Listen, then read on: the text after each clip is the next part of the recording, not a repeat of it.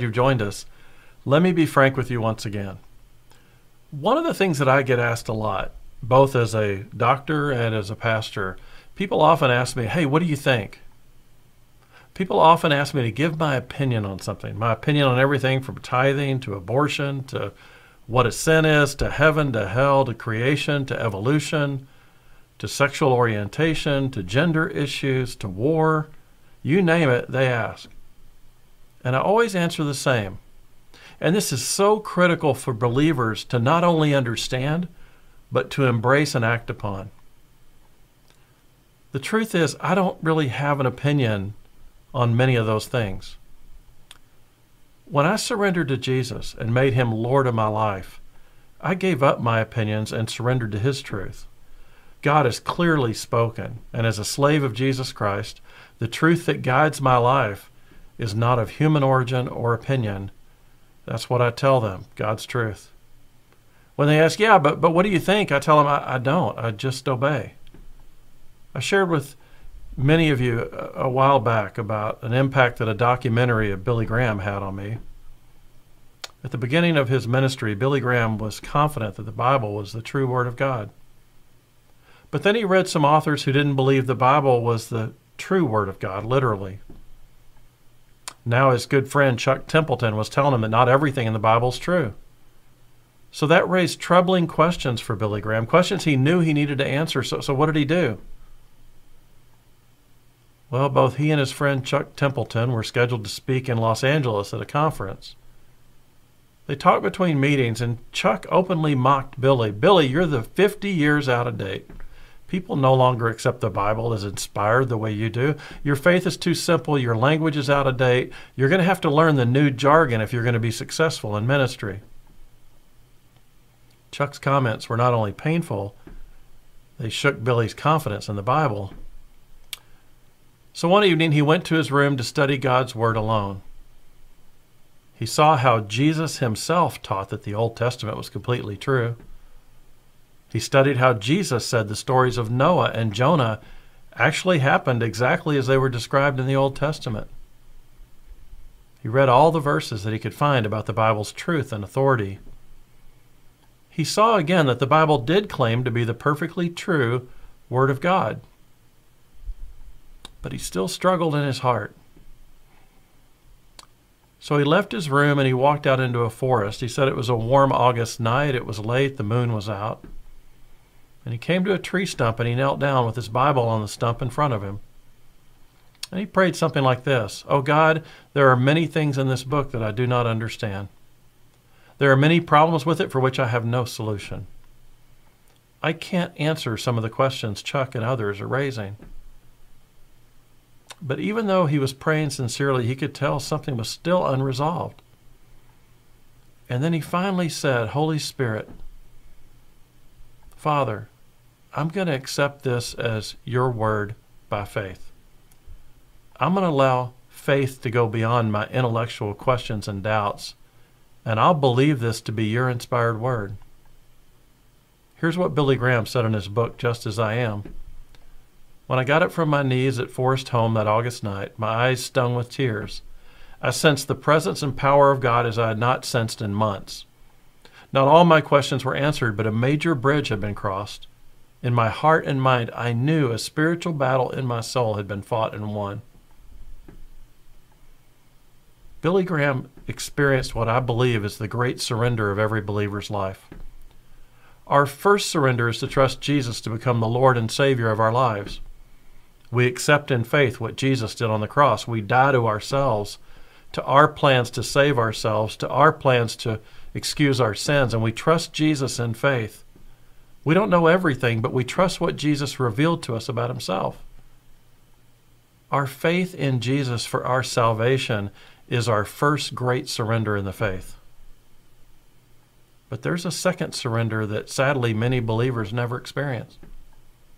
They trust Jesus as their Savior, but not as their Lord. They trust Jesus as their Savior, but not as Lord of their life.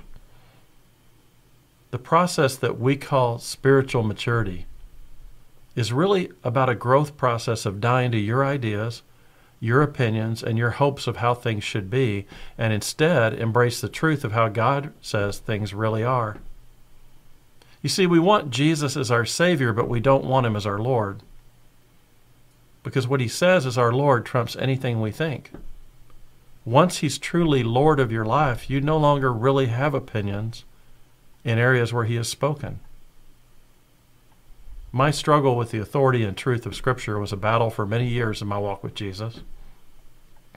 I couldn't accept the idea that after trusting Jesus with my salvation, that I was just to turn off my mind, ignore my very enlightened and honestly impressive opinions, and just believe something because God says it's true.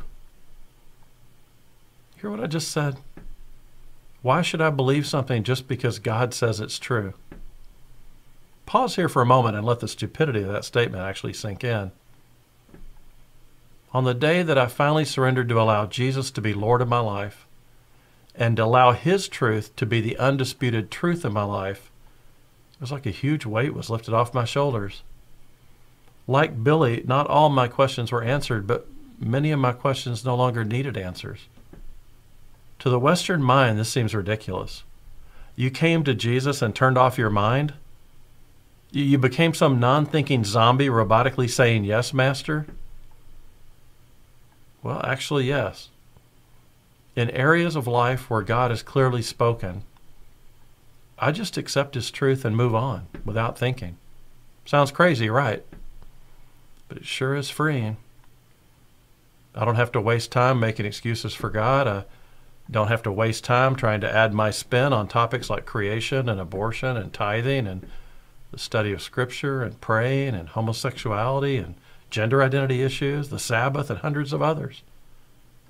I finally decided to surrender to God's truth and let Jesus' words become the only truth that I know. Did Jonah really stay in the large fish for 3 days? Jesus said so. Did animals really fit in the ark, and did God literally flood the earth? Jesus said so. Did God really rain down hail and fire on Sodom and Gomorrah? Jesus said so. Jesus not only said these things, he lived them as an example to us. Look at how Jesus responds when Satan entices him to give his opinion and to act on his desires rather than the Father's. Luke 4:4, man shall not live by bread alone. Luke 4:8, and Jesus answered him, it is written, you shall worship the Lord your God, and him only shall you serve. In Luke 4:12, and Jesus answered him, it is said, you shall not put the Lord your God to the test. 3 examples are given to us, and each time when Satan asked Jesus to weigh in with his own opinion on what God had already said, Jesus began each answer the same. It is written. It is said. Oh, if Christians around the globe could only embrace this lesson from Jesus. Even Satan knows the Scriptures can't be argued. Every time Jesus spoke God's truth in Scripture, Satan was immediately silenced. We're given 3 examples, but I believe, and this is just my opinion, that Jesus quoted almost the entire Bible to Satan during those days. Satan threw every temptation at Jesus, not just these 3. And I believe each time Jesus quoted the Holy Truth.